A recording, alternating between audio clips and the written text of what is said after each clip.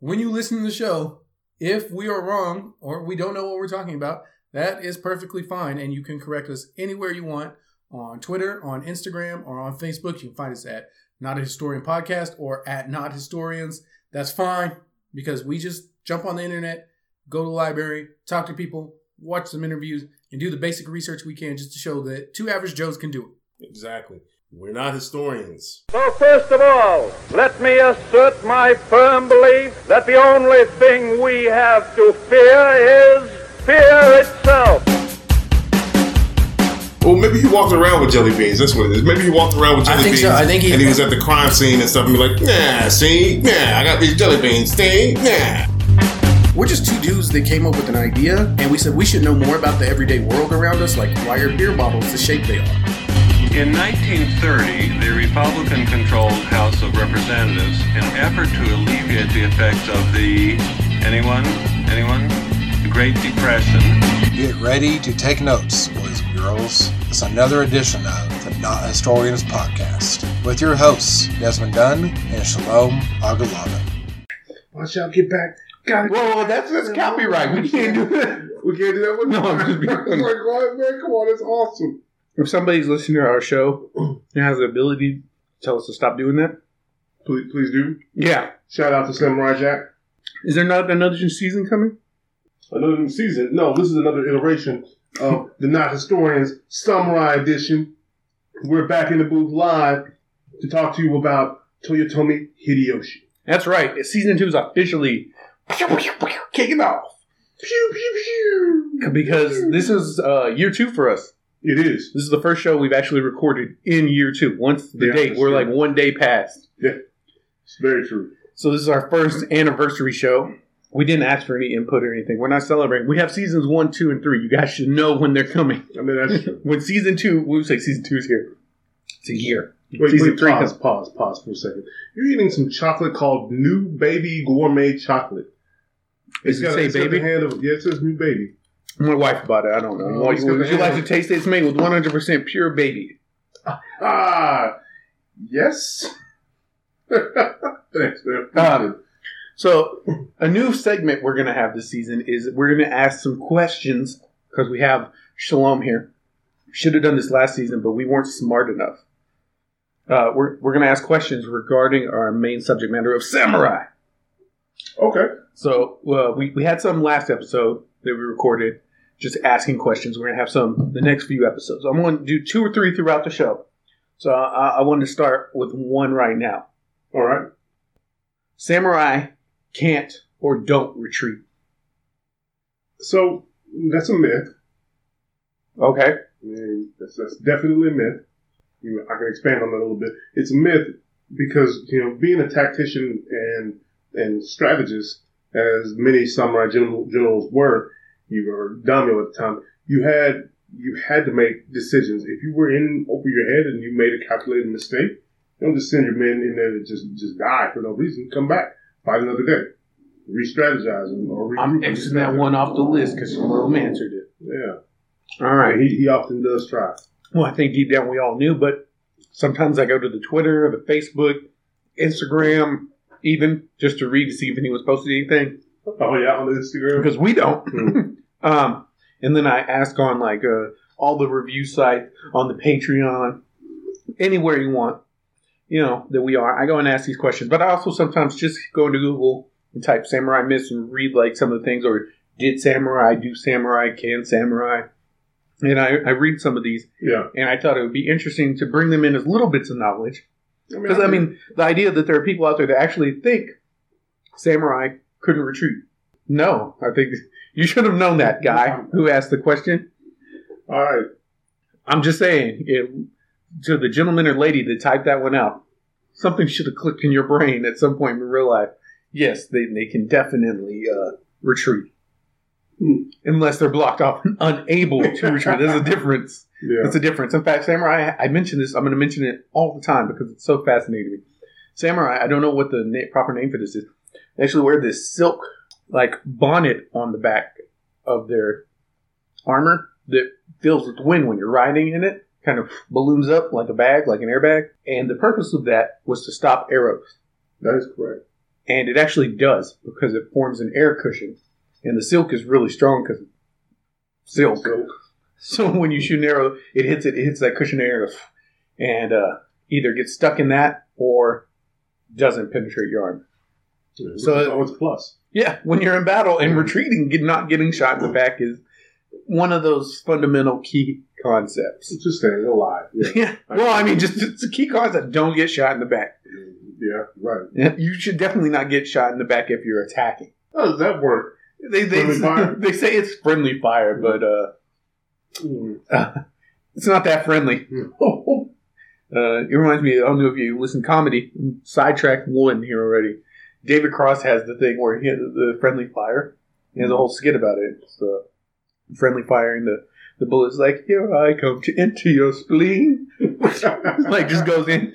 It's like, yeah, there's a little animated mascot that goes with friendly fire. I don't know who came up with that. That's pretty I guess it's one of those, I'm going to guess it's a military buzzword that makes it sound better. Yeah. Then accidentally shot by his own people. They're like, ooh, is there a way to make that friendlier? I think so. Anyway, guys, we are here. Indeed. And we are kicking it off with a samurai that I actually don't know.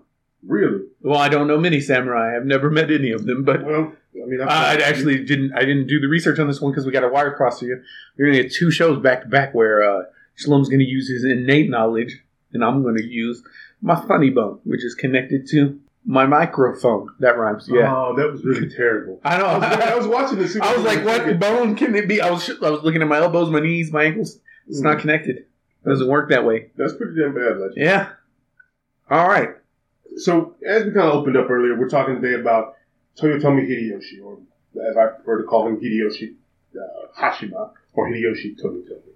I like to go with the first name first, kind of like we do in North America, but I will interchange these as we proceed. So if you have any questions, it's not spoonerisms or anything like that, it's just me changing it up.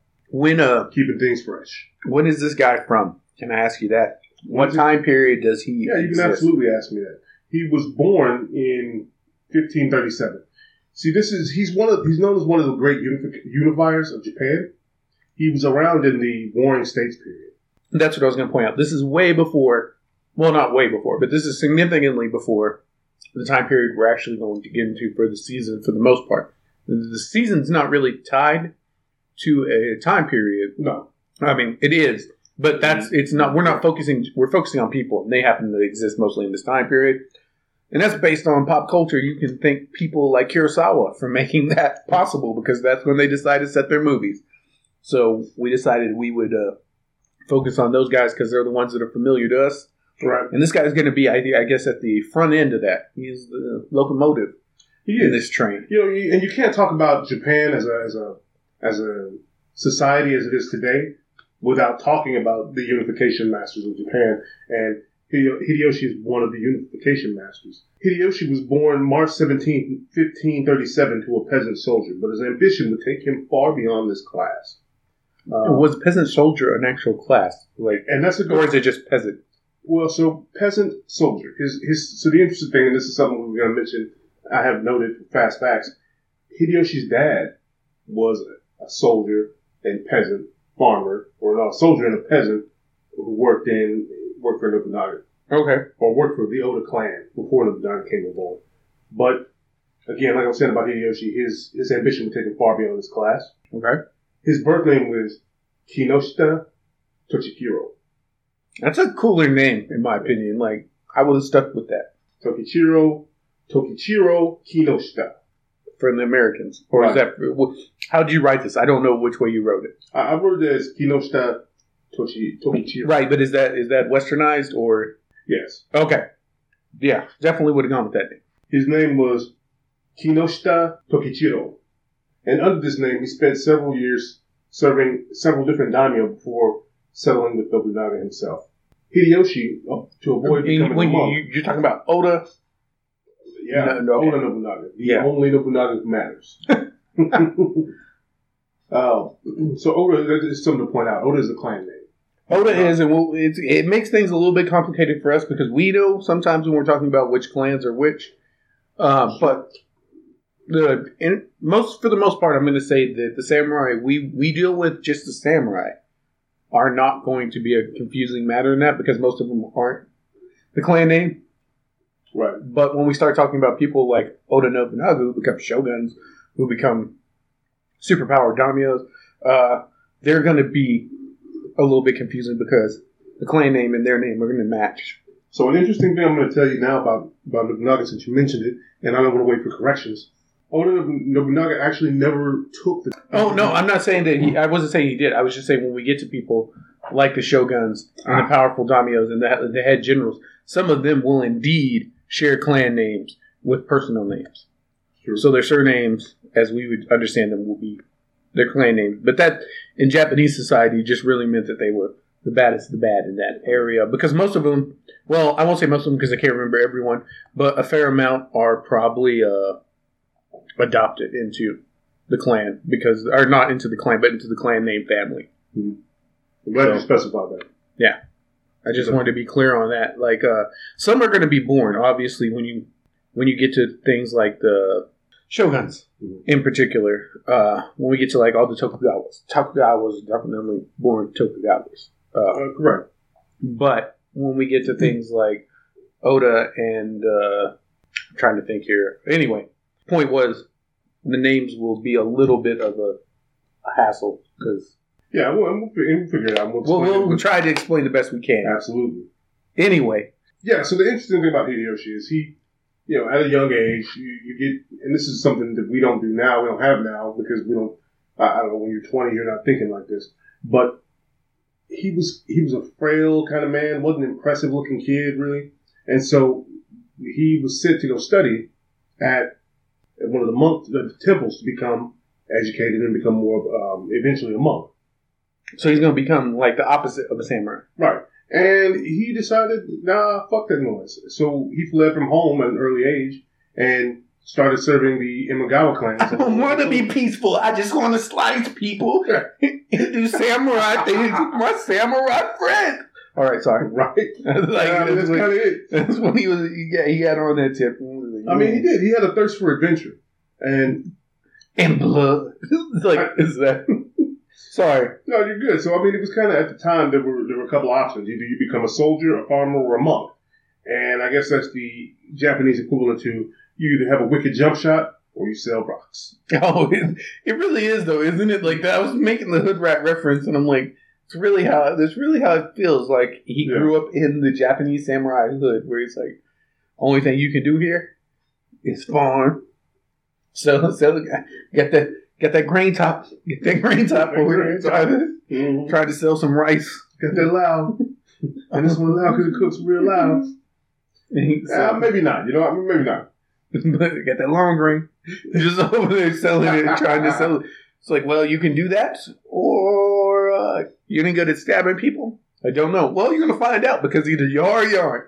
And if you aren't, you're going to find out real quick.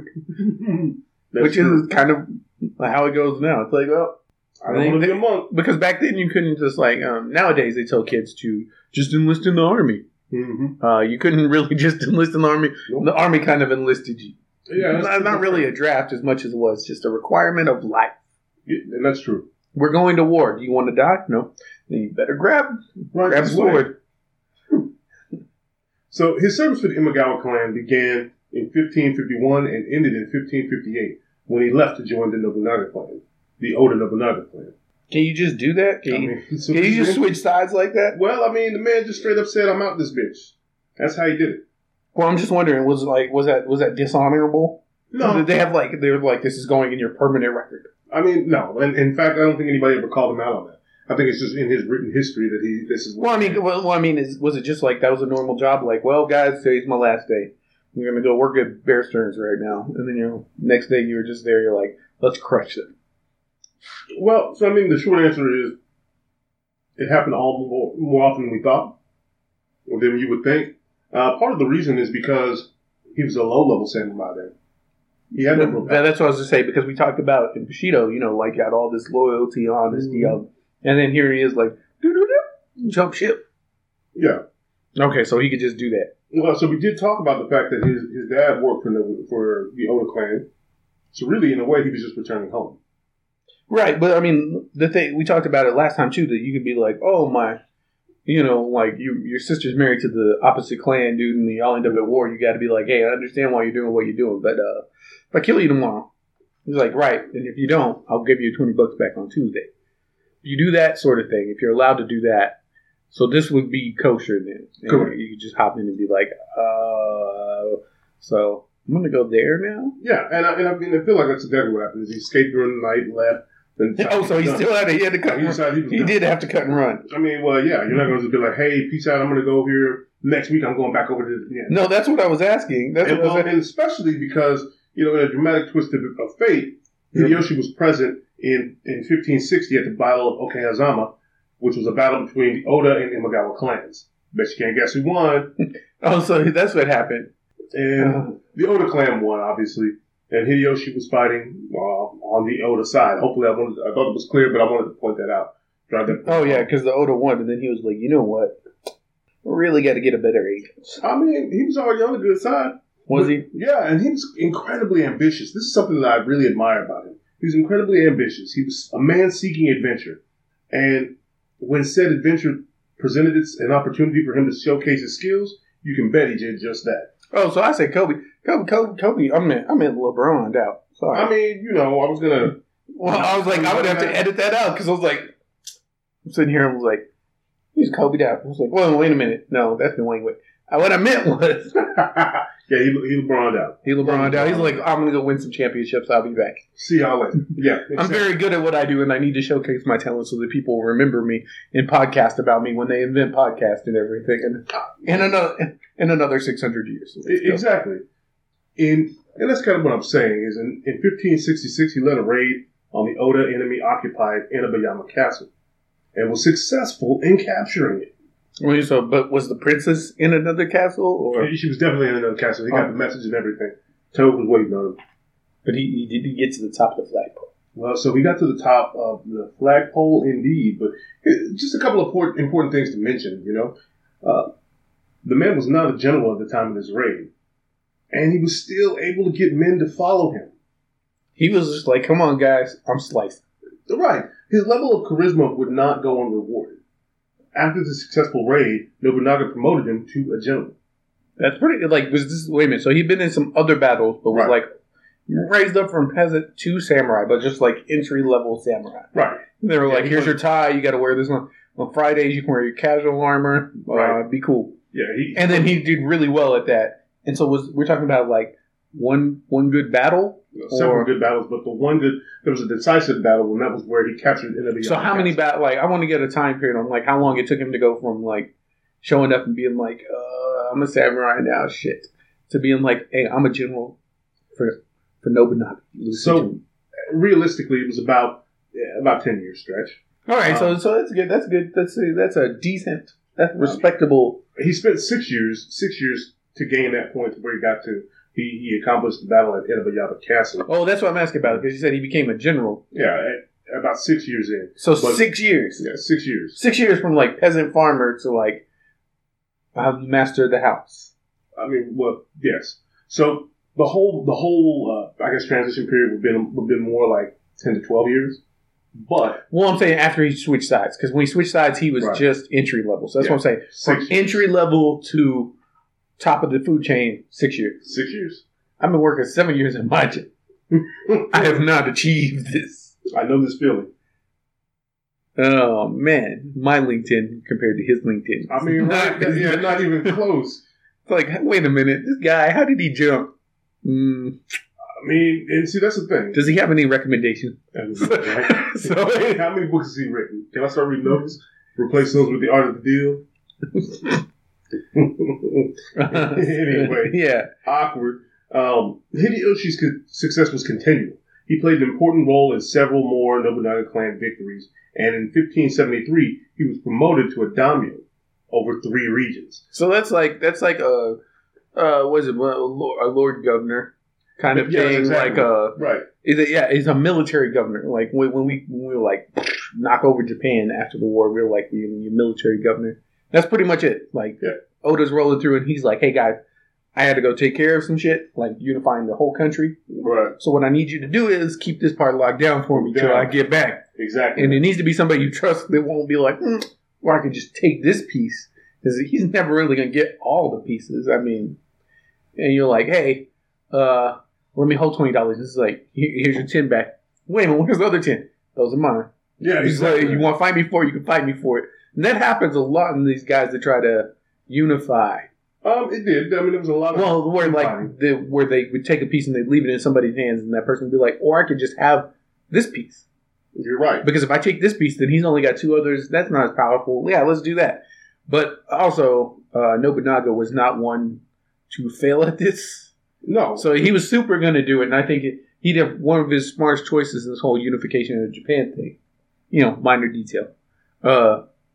Was the choices he made in his daimyo to make sure that they were like, yo, we are legit and loyal and all the good stuff that you want, people that you're going to trust parts of a country, regions, to come back and be like, all right, hand them back over. I'm in control now. Right, and then you're right. I think you touched on a good point. You have to be able to have daimyo or generals you can trust in that role. And Hideyoshi was definitely loyal. Oh yeah, Oda ended up with their clan ended up with a lot of solid people in that regard. I don't know what skill they had that allowed them to do that, but I felt like we will get to the stories like with Hanzo, right? Yeah, Hanzo's amazing. That they make some really good choices in who they put their faith and their trust in because it pays off big time. And this is one of those cases. So go ahead. Right. Sorry. Yeah, no, you're good. I mean, and I just want to talk for a second, man. Talk about paid for performance. I mean, if you're getting paid because of the work you're doing, I mean, damn, that's the epitome right there of paid for performance. Yeah, right. Like you become a governor.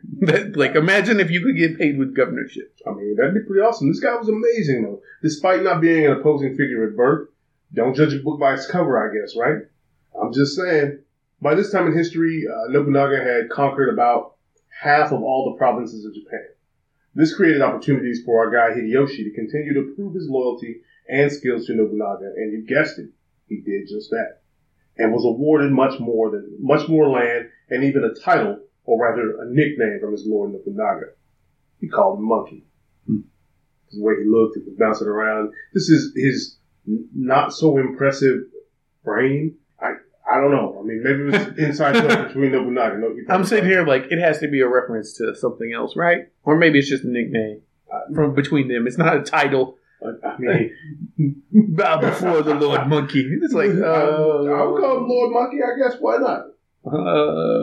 No. But how many men have you addressed as Lord? Well, none, but that's just because I don't live in the feudal age.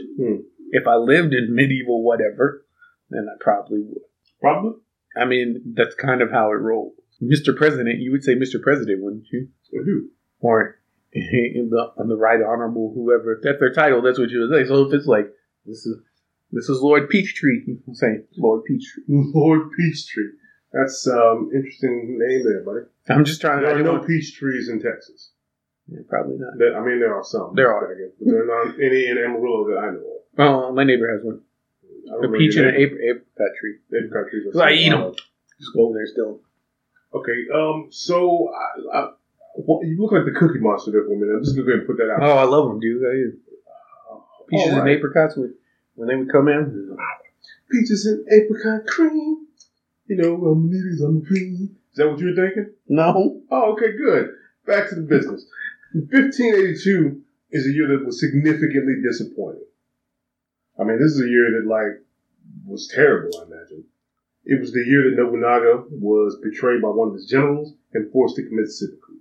Now, seppuku is... I'm so glad that we addressed that issue now. Are you? No. Totally mad. Why? Okay. Sidebar. This is behind the scenes talk that's making it in the show. So, truth be told, we planned this season out really well. And then I made a mistake and I accidentally was like, I need to put all these guys in some sort of order, some sort of timeline, right? So I did. But I used the wrong spreadsheet. I used an old spreadsheet. And I ended up knocking out the choices that Shalom made. Because I made one based off internet research and not personal research and knowledge and being like, oh, wait a minute, there's a really good story about it. Shalom brought that. We put those together. That existed. And then I went back and was like, oh, here's the list because it's long. and I put it on top of the other list. And then I made a timeline. I was like, this is the timeline. This guy would be at the beginning where he is. Let's flow it. And the big bear in the room, elephant in the room, had always been how to get around Nobunaga's death. Because we couldn't hide it. Right? Well, we couldn't be like, and then the rest of the story happened. No, we're a history show, so we're like, but if we just tell it, will people be invested in, if everyone knows that he dies, are people going to be invested in these stories? So I guess we're going to find out. But you said the word seppuku, which triggers round 2 of the samurai quiz. Oh, right. Let's go with it. Samurai committed seppuku. Yes. There you go. They did it in a couple of different reasons. For one, when they were ordered to. 2, to return honor or restore honor to their family. And, the other time would be to avoid capture. Well, or punishment. Because the capture would be the dishonor thing. Yeah, I actually researched this one because I wanted to do a whole show on ritual suicide. And we should. And we will. But go ahead and talk about this. I just wanted to bring that up because that was a big one. That people did not believe that the samurai would actually commit these things and how it was done. So do you want me to just stop the time for a second? Do you want me to go back and just move? No, go do it. Now we'll talk more about this later, kind of as you alluded to earlier, Desmond, about the end of Nobunaga. Yeah, he's a linchpin in the season, so I think it's smart that we go ahead and get this out of the way right now, and then when we get to his story, we'll definitely be talking about seppuku, because we as we have clarified, they did it. We will get into the details of this and who has done some of this later on, because it's going to happen. Right. Now, it's important to mention, and this is kind of why we mentioned it now, everything that you stated, I echo. But in addition to that, it's important to mention now because instead of becoming a Ronin, master of the samurai, Hideyoshi said, fuck that noise, I want revenge, and goes after him. See, and that's kind of an unusual way to go, right? Because normally, if you're like up there like he is, you might be on the train to be like, well, probably need to go ahead and take that last train to glory myself. Because that was kind of considered the honorable thing to do. Like, no one would have been like, what a bitch. They just would have been like, nah, he did it. Right. That was right. His master died.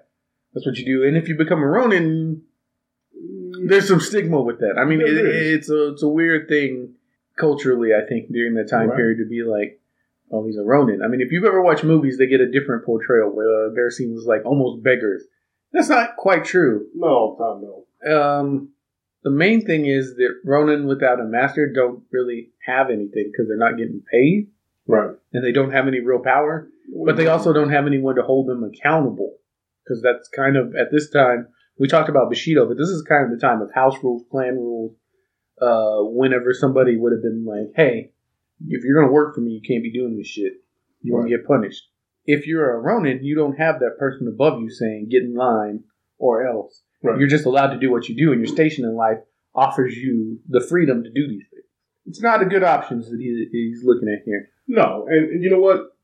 He went after the defector and killed him within 13 days of Nobunaga's fall. I thought that was pretty great. 13 days? Was there a significance to that number? Like, I like to think he told him, he was like, 13 days. Well, because typically, that kind of revenge and whatnot, you're not able to get that. Oh, right, yeah, no, this dude, it's not like it's just some guy that was like, jumped out and Semperus Tyrannus and ran away. Right, no. Semperus Tyrannus, always a tyrant. Always a tyrant? Yeah, Semperus Tyrannus. All right. That's always tyrants. That's, yeah, you're right. They didn't just jump out and do that. No, that's a John Wilkes Booth move. That wouldn't be invented for another, 300 years. Right. And as you can guess, the succession battle erupted within the Oda ranks. I mean, since the line of succession was a bit shaky at this point in time. Yeah, it gets it gets a little convoluted. We'll talk about it. But just to kind of give you an overview, since Nobunaga and his oldest son were forced to commit seppuku, like we talked about earlier, the line was open to challenge. Hideyoshi supported the young grandson of Nobunaga. His name was Hidenobu, instead of the oldest remaining son. This led to unrest and eventually even battles between the top Oda generals. I think it's a very funny parallel because this sort of thing happens in medieval Europe as well, right? Yeah. Where the line of succession isn't always clear. Mm-hmm. And you have this real feeling of well, where do women fall? Japan doesn't have that as much. But also, so you've got an older nephew or an older son, but you have obviously the heir apparent and then their child. So it should fall to him, which means if he's gone, then it would fall to his. Right.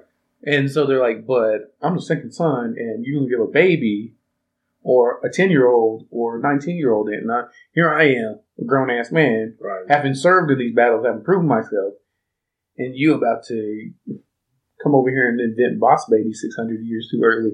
Can't be doing that. Right.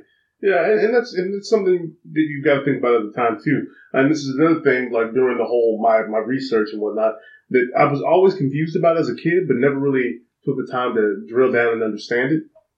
These guys had multiple wives, or they had mistresses and whatnot. Yeah, I'm not really clear. I'm not really clear on that. So that's how you end up with multiple kids who, you know, one kid is with your legitimate wife, but you've got a kid over here with and everyone knows it, and you give them their name. I know Japan's really weird. It's not like Europe where you got a million pastors that just can't inherit. Mm-hmm. In Japan, it's like very much like, that's my kid.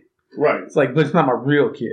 And people get very confused on that too. And it is confusing, especially when there's other times when the whole Japanese succession thing needs to be an episode. I'm sorry, I'm going to sidetrack as if not, because there's instances even with shoguns and emperors where somebody in the line goes to be a monk because they're like, well, my brother became leader and not me. Guess I'm going to fuck off to the mountains. I mean, this is your only option. Well, I mean, because if not, he's going to think I'm going to challenge him, right? So I'm just going to go be a Zen monk or a Shinto monk, or I'm going to go be a rice farmer and give up everything and deuce out so that I don't get murdered because people are like, he's building an army. You can't be any kind of general or nothing because you're obviously the challenger. You know what I mean? If anyone's going to rally to you, you're like, look, my brother's done bad. He's a shitty person. Follow me. I'll get the throne. We'll all be rich. It's like, that's a good deal because you can actually do that. You don't have to overthrow the entire thing. You just got to kill him. I like that move. It's clean. People take you up on it. So a lot of them deuce out like that. It's just weird. The succession thing boggles my mind because sometimes they come out of it. Like there's people that go to be hermits and then dude's been a hermit for 20 years and they're like, you have to come back and leave the country. He's like, damn it. And I'm like, wait a minute. Are we really debating between, boggles my mind as a person, and I'm sure listeners have the same question. Where do you fall on this? This is a personal aspect thing. Okay. So the country, this happens, right? And you got an option between a grown man, but he's been a hermit for 20 years, or a small child who's inheriting simply because he is the son of the old ruler, as opposed to the brother of the old ruler who was forced to, give up all of his royal vestments and such so that he could go be a hermit or a priest or something and not be, a challenge or a threat. Yeah, and so you're asking me, where do I side in that? Who would you want to rule you? Not who would you fight for anymore. I guess who would you fight for? But if they were like, somebody was like, this is our new leader, you're like, I'm down with that. Or if they're like, it's a child who's going to have regents who used to all work for the old king. And we consider the old king is base level, not good, not bad. Like, things will be status quo. But the kid's going to have to grow up. He's going to have to be tied his time. Or bring in old hermit that's been gone for 20 years, doesn't really follow it because he doesn't want to be a threat. Doesn't even keep newspapers around because he's like, nah. Mm-hmm. But he was raised up until the age of like 20, 25 to be the ruler. So he's already got the knowledge, but he's out of touch. Give it to the kid. Give it to the kid. And here's why. I'm going to give it to the kid, but note that there are going to be trusted advisors around to advise the kid. That would be your argument when you get into political arguments back in the day? Yeah. All right. He's got viceroy, goddammit. All right. We're here to defend him. We're here to guide him. That's exactly my answer. What did they say?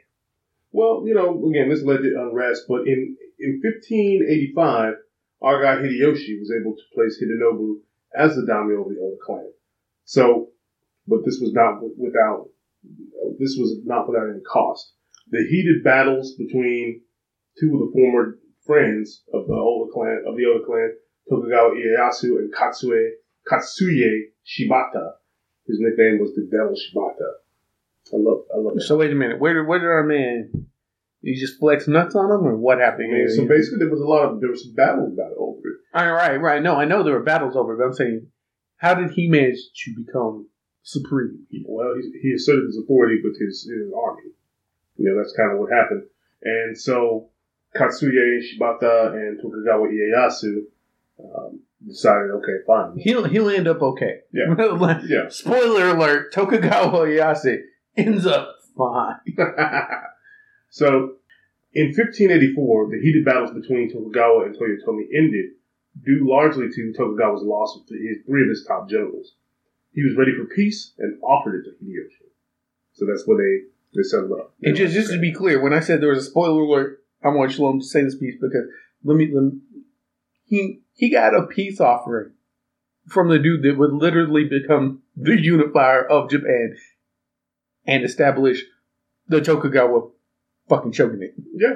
And reign in the Edo period. He's like, well, I guess I'm in charge now.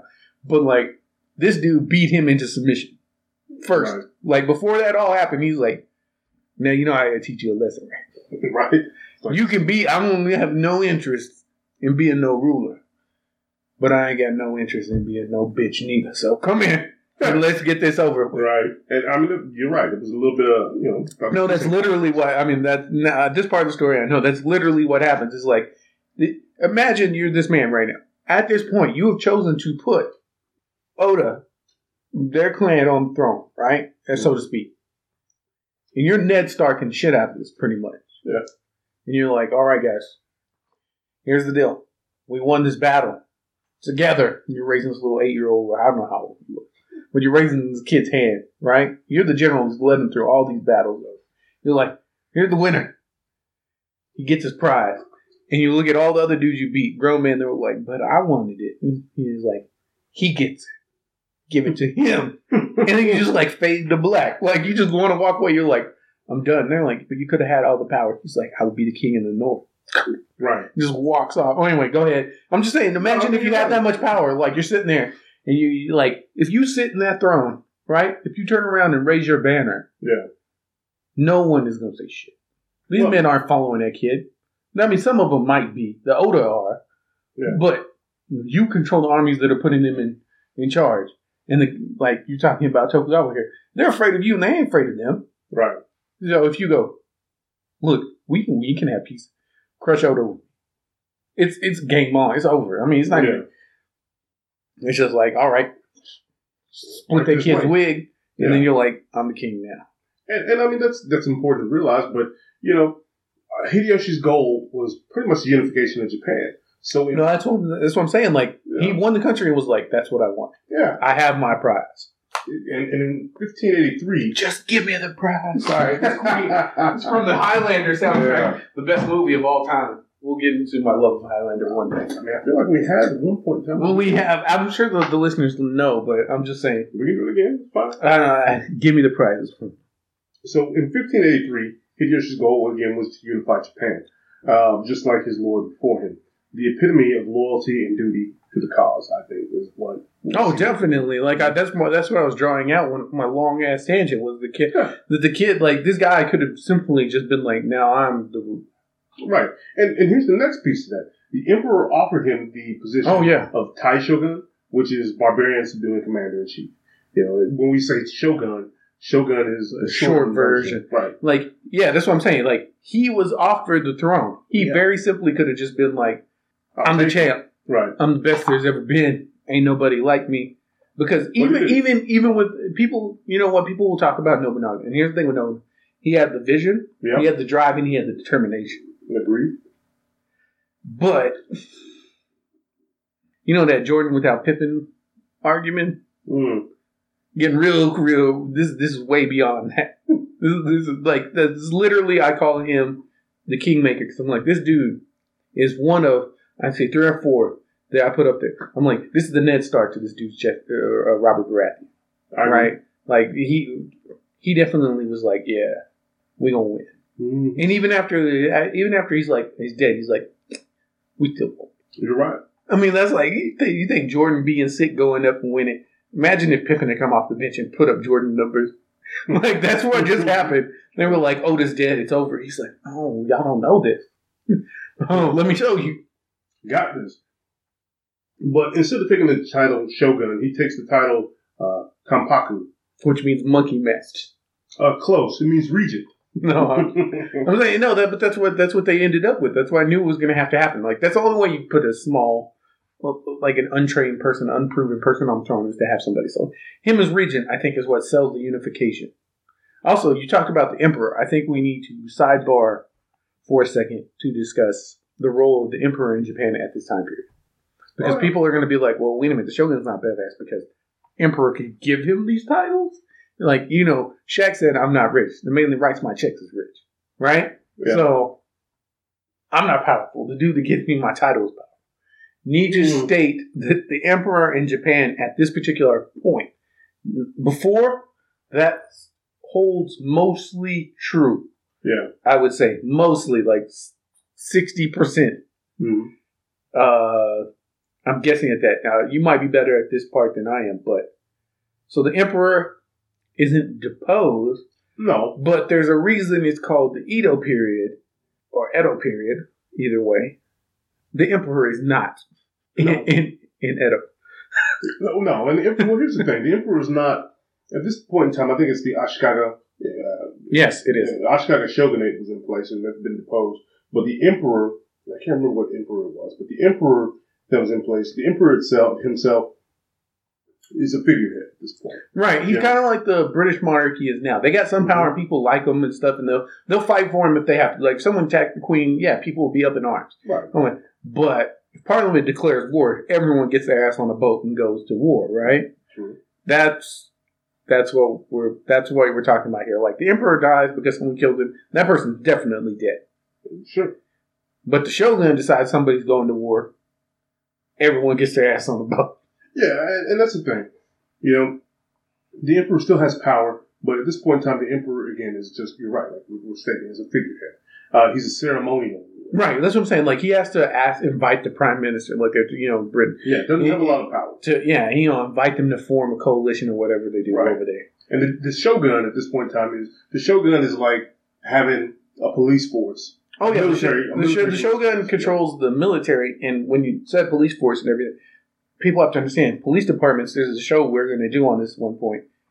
We planned it for last season. Police departments are kind of a newish invention. Before then you have like watchmen and things like this. But it's really up to people to police their own. Yeah. And this is actual samurai and the daimyo system and the shogunate are actually one of the first where it's more of a national police force. Because when you're not at war, these guys still are getting paid, right? They are. So they're still going to be fucking working because no one gets a free lunch.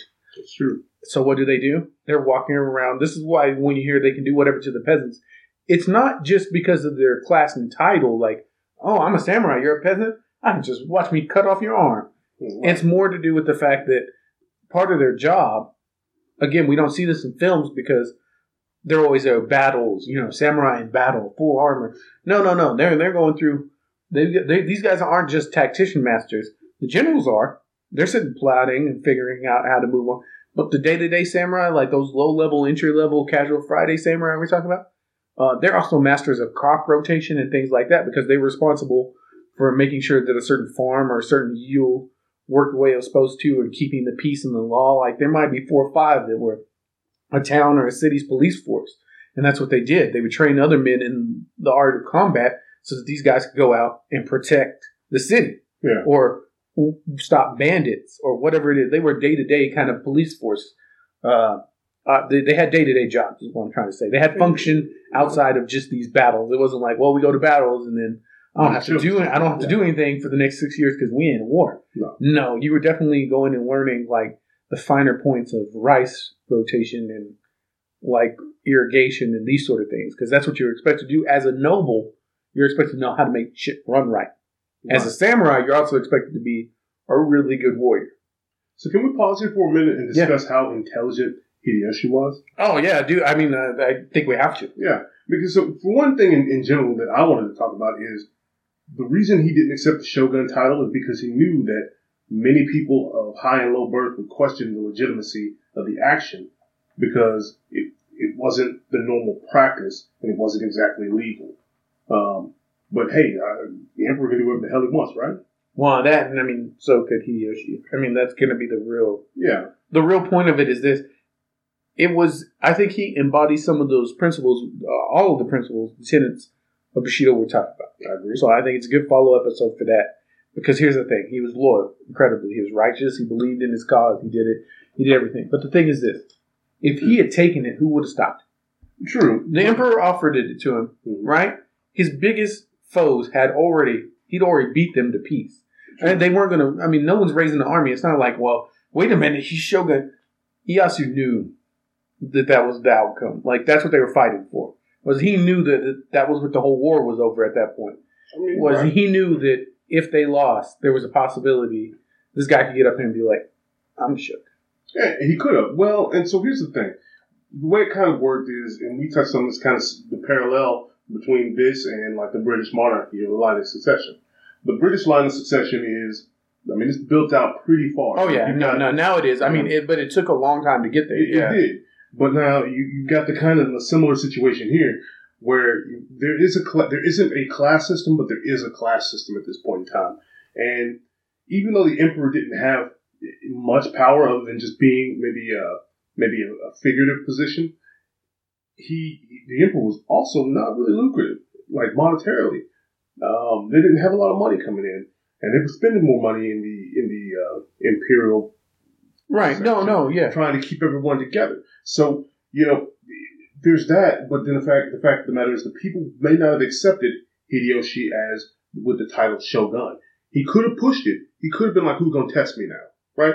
Who's gonna check me on this?" And it could have been nobody would have. But instead of going through that infighting and then ultimately embarrassing his dream. Himself, but breaking the unification is what it would have really done. I feel like my personal opinion is he knew that he could take it.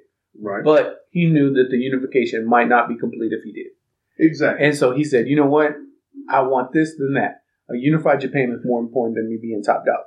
Besides, I'm still top dog. I'm still the baddest man on the block. Right. Like, even if I ain't got the biggest house, I didn't have the second biggest house, I'll still be the best man on the block. I'm fine. Exactly. And you know what? And one thing I mentioned was that how the emperor was kind of basically running low on funds. One thing that Hideyoshi did was gave monetary gifts to the emperor. And also rebuilt the imperial palace. Because I was just saying, he not only, again, you think emperor, like in England, like they're very rich, they own a lot of land and stuff, and everything. Japan's a little bit different here. Mm-hmm. Because they have systems of course, taxation and such, but not exactly to the emperor. The emperor kind of has to come get his. Yeah.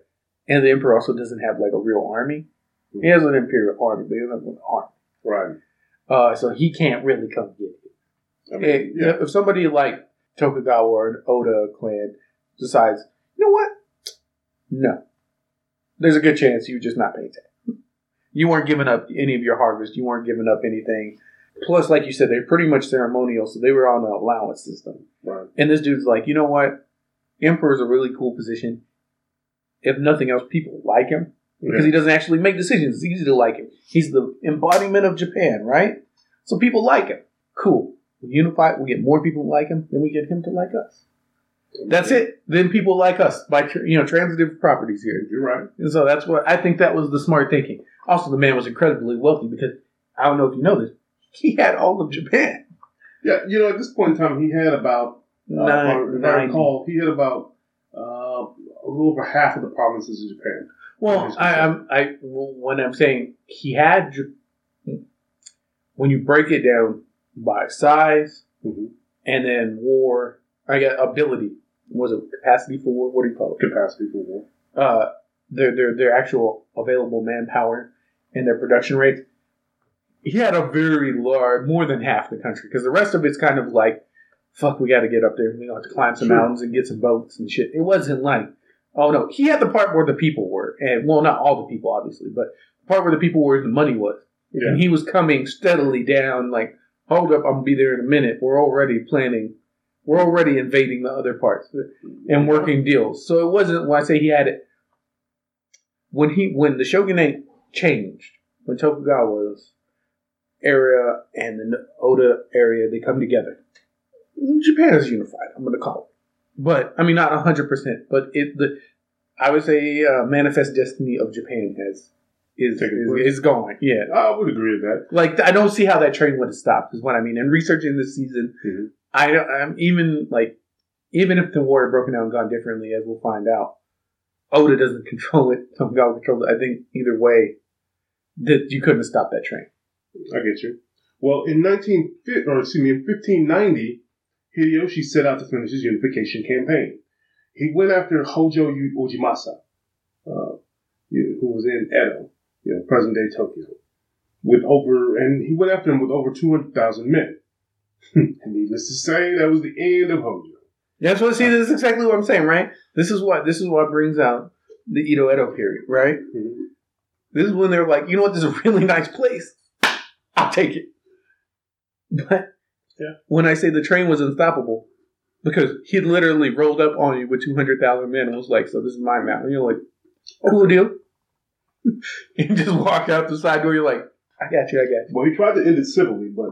No, I know. But didn't want to do it. But that's what I'm saying. Is like, there's so much power. Think about this. If you have half, how is the other half divided? Military capability, it is not half versus half. It's not close to half versus half.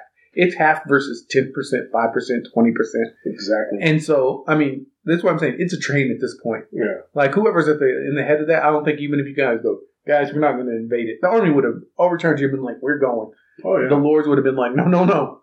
We are going. Yeah. Even the emperor's like, I like this unification idea. Let's go ahead and do this. Yeah.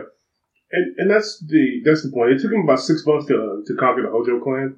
That's what I'm saying. The Howard Johnsons fell so fast that there was nothing. There was nothing to stop him. 6 months, Shalom, to take over. Like, I'm just saying. I don't think the Pacific Fleet took over 6 months to get over. Right. This dude rolled them. Yeah, he was serious. But him being able to focus on preventing any, after this unification of Japan piece happens, but being able to focus on preventing any additional rebellions, he made a law in 1588 decreeing that only samurai could own weapons. Now, the decree was the first time we see him take place or place into law any edict that would limit his rise to power. So what I mean by that is he rose to power because of the breaks in the system. This is where he started to say no. It's a strategic move. The Hiki monks, warrior monks, could no longer have any means to rebel because they couldn't own weapons. Right. He just couldn't own weapons, which also meant that the peasants couldn't rebel either. Neither could anybody else in the lower class. Now, he was not just the type to issue a law; he would also enforce it, which led to the Great Sword Hunt. Right, and that's what I'm talking. I just want to point out that's what I'm talking about, right? These samurai have jobs. Yeah, this is their job. They're like, Shogun say, we got to do this shit. Let's go do this shit. So they're military police. They're going to go door to door. So talk about the Great Sword Hunt here a little bit. Tell them what happened. Yeah, so in the Great Sword Hunt, let's keep it short. Yeah, no, just tell them what happened because I think it's important that people know. Yeah, so what happened is that Hideyoshi sent his men out to go and round up all throughout the country, round up all the weapons, confiscate weapons is what they were doing. Oh yeah, you know how they always say the government comes for our guns? Yeah, well the government came for the swords. And yeah, they did. And a few years later, he issued a decree making it illegal to hire Ronin. Yeah. I mean... Oh, yeah. He was definitely, like, all about the Machiavellian style of, like, once you get power... I'm going to eliminate the way you can get power. Yeah, exactly. The first thing you do after you climb up the ladder, pull the ladder up. Yeah, exactly. And he took things even further and outlawed the moving of classes. If you were born a farmer, you stayed a farmer. You're born a samurai, you stayed a samurai. You're born a merchant, you stayed. You know what I love about that? What's that? The best justification is you don't want someone like me coming. That's true. You see me here. You see what I'm doing. Yeah. You know what I was? A dirt farmer. Right. Come on, guys. Yeah. We can't have this shit happen again. Right. Now, the interesting thing here that I noticed next was that his ambition led him to Korea. Oh, yeah. The Korean expedition. Yeah, that was a terrible idea. But it is. His goal was to conquer China. And so he sent some emissaries and some letters, over to Korea, asking the Korean king for a safe passage through his lands, and told him he wanted to attack China. His letters went unanswered. Which was a big no-no. Yeah. And Hideyoshi turned his attention to him and attacked Seoul, which was the capital of Korea at the time. I know. I'm just laughing because he's like, he look at it, see message sent. It's like message read. He's like, well. And who was that? What happens? So what happens? What go ahead. No, what happens when the Japanese find their way to the Korean peninsula? So the first time they drove them back and captured the capital of Seoul. Oh yeah, captured the capital city Seoul. But in 1597, this was the second attack. China and Korea were both better prepared and able to deliver a crushing defeat to our man Hideyoshi using the strong Korean Navy. The next thing I want to point out is kind of just transitioning. So this is happening towards the end of Hideyoshi's life. There are some other things involved in the middle of this, but ultimately this is where we're at. On September 18th, 1598, Hideyoshi died. And on his deathbed, he asked a loyal set of retainers, known as the Council of Five Elders, to withdraw Japanese soldiers from the Korean soil and to protect his son, Hideyoshi, who was 5 at the time, until he was of age to rule. I just like the fact that he was like, y'all need to get out of Korea. Without me, that army can't make it. It's like, I mean, but that's really the truth, because, I mean, the man is a tactical genius, one. But he's one of those guys that's a genius because he literally started out on foot, like, here's a sword, and running away from home, Mulan style. Yeah. And then just being like, turns out, you remember what I said at the beginning, you go find out if you're really good or really bad at stabbing guys really quick. Turns out really good. He's like, I am the best. Dude, I fucking rocket this. Like, you won't believe it. Yeah. But not only, hey, watch this. Stab those guys, and then you stab these guys. Come around here and stab them. We won. I'm good at telling other people to stab people. I mean, you're right. And eventually it's like, this kid's going places. And he did. He went to the top. He did. He did go to the top. He said, I'm going to get up there and go all the way up. And that's exactly what he did. You know, the interesting thing is the five elders, you know, the Council of the Five Elders, another one of the things that Hideyoshi said, and he was quoted saying this, don't let any of my people die or turn to spirits in a foreign land. That's how he said it. Don't let any of my people turn to spirits in a foreign land. So he was saying, withdraw our Japanese presence from Korea and make sure we come home safely. And I mean, look, that's what he did. You know, that's what he requested. It's just interesting that, you know, he asked for that. I mean, well, you know what it makes me think of? What's that? Because I'm a nerd. The Ghost Army from Lord of the Rings. Right? Yeah. Like, I'm just saying, if I saw a Ghost Army ride up, Hideyoshi better be the leader. Like, I'm like, no shit. Oh, where? This is Ghost Warrior? Yeah, we going. Ghost Warriors attack. So the Oracle will not stand. All right. So here's some fast facts in this one. We already talked about how Hideyoshi's father served the Nobunaga clan, the Oda Nobunaga clan, prior to Hideyoshi doing it. On February 5th, 1597, Hideyoshi Toyatomi had 26 Christians killed as an example to Japanese who wanted to convert to Christianity. So he wanted Christianity out of the place. He wanted God. Well, and to be clear, I'm not trying to take sides in a historical debate about religion because that would just be messed up because I'm not there. But I do want to add context because that's what I'm trying to do this season, right? Mm-hmm. You have to remember that Christian expansion at this time is very much the new world. Let's go ahead and, you know, wipe out native populations and slavery, and everyone better be Christian. And if they could have done the same thing to Japan, the Portuguese and the Spanish and the Dutch and the English would have happily rode roughshod with guns and cannons, as we will see that they do later. After they become civil, after a civil war, after they become civil, then Japan gets to interact with them. It's a little fucked up. But it's not so much just Christianity, it's what Christianity represents. It's not like they thought, oh, if you're Christian, you need to die. Like the Romans, it's more like, these Christians keep coming here and keep trying to tell us how to do shit, take over shit. And you know what? They're trying to get our people to believe in them. And when they believe in them, that means the emperor isn't the emperor because he's not a deity anymore, which takes away from our power. Plus, then you start going, well, these are my people. I chose to be with them. I was born Japanese. I'm choosing to be Christian. I agree with these guys. We should let them in and let them have shit. It's like, that's a big threat. Right. So let me just nip that shit in the bud. Right. And that's what's going on. It's not so much, I mean, it is partly a religious debate, no doubt. But there's a lot of social, economic, politics tied up into this. I agree. The Council of the Five Elders, known as the Five Tairo, was formed in 1595 by Hideyoshi to rule Japan in place of his son, until such time where he was of age. Hideyoshi chose five of his most powerful daimyos.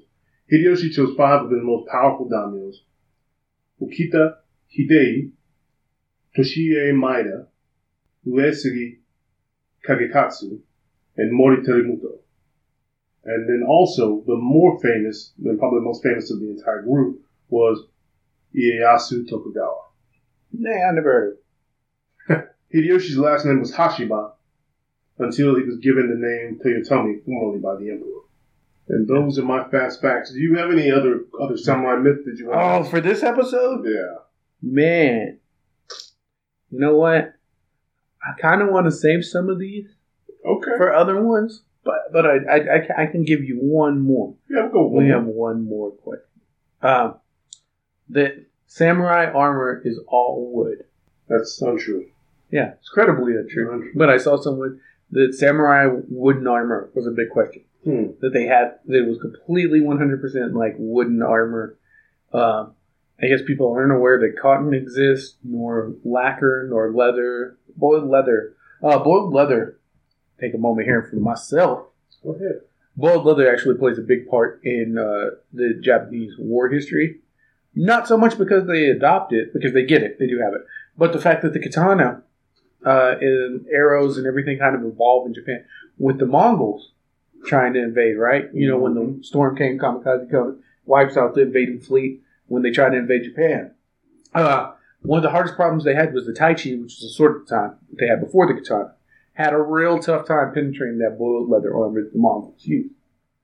So, there you go. And it facilitated the change to the now infamous, or famous, I guess on how you view it, katana, was the use of boiled armor by their enemies. Well, if it's coming after you, it's probably infamous. Yeah, that's what I'm saying. But it's also famous, because you know it. So I don't know how it rolls.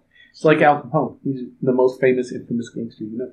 I feel like he's the most infamous gangster covers it all. Yeah, but he's also famous for good reasons, like shows and stuff he's produced. So that's true. No, I'm just saying. So depending on how you view a plot, but that's what would you say about it? You know more about the armor. Now some of it is wood, some of it is lacquered hardwood. I mean, yeah, and wood is a good source of.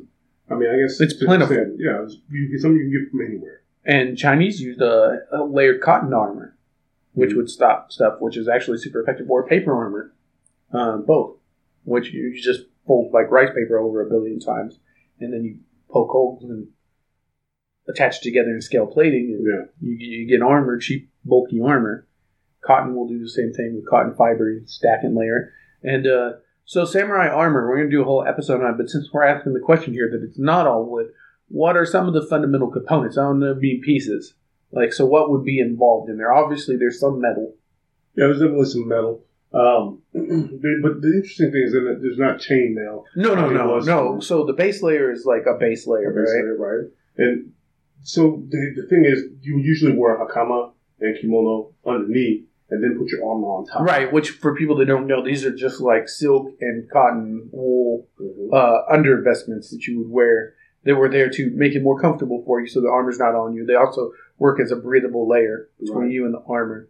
Because the armor actually is pretty functional in the sense that I think it's pretty advanced, that it has breathing.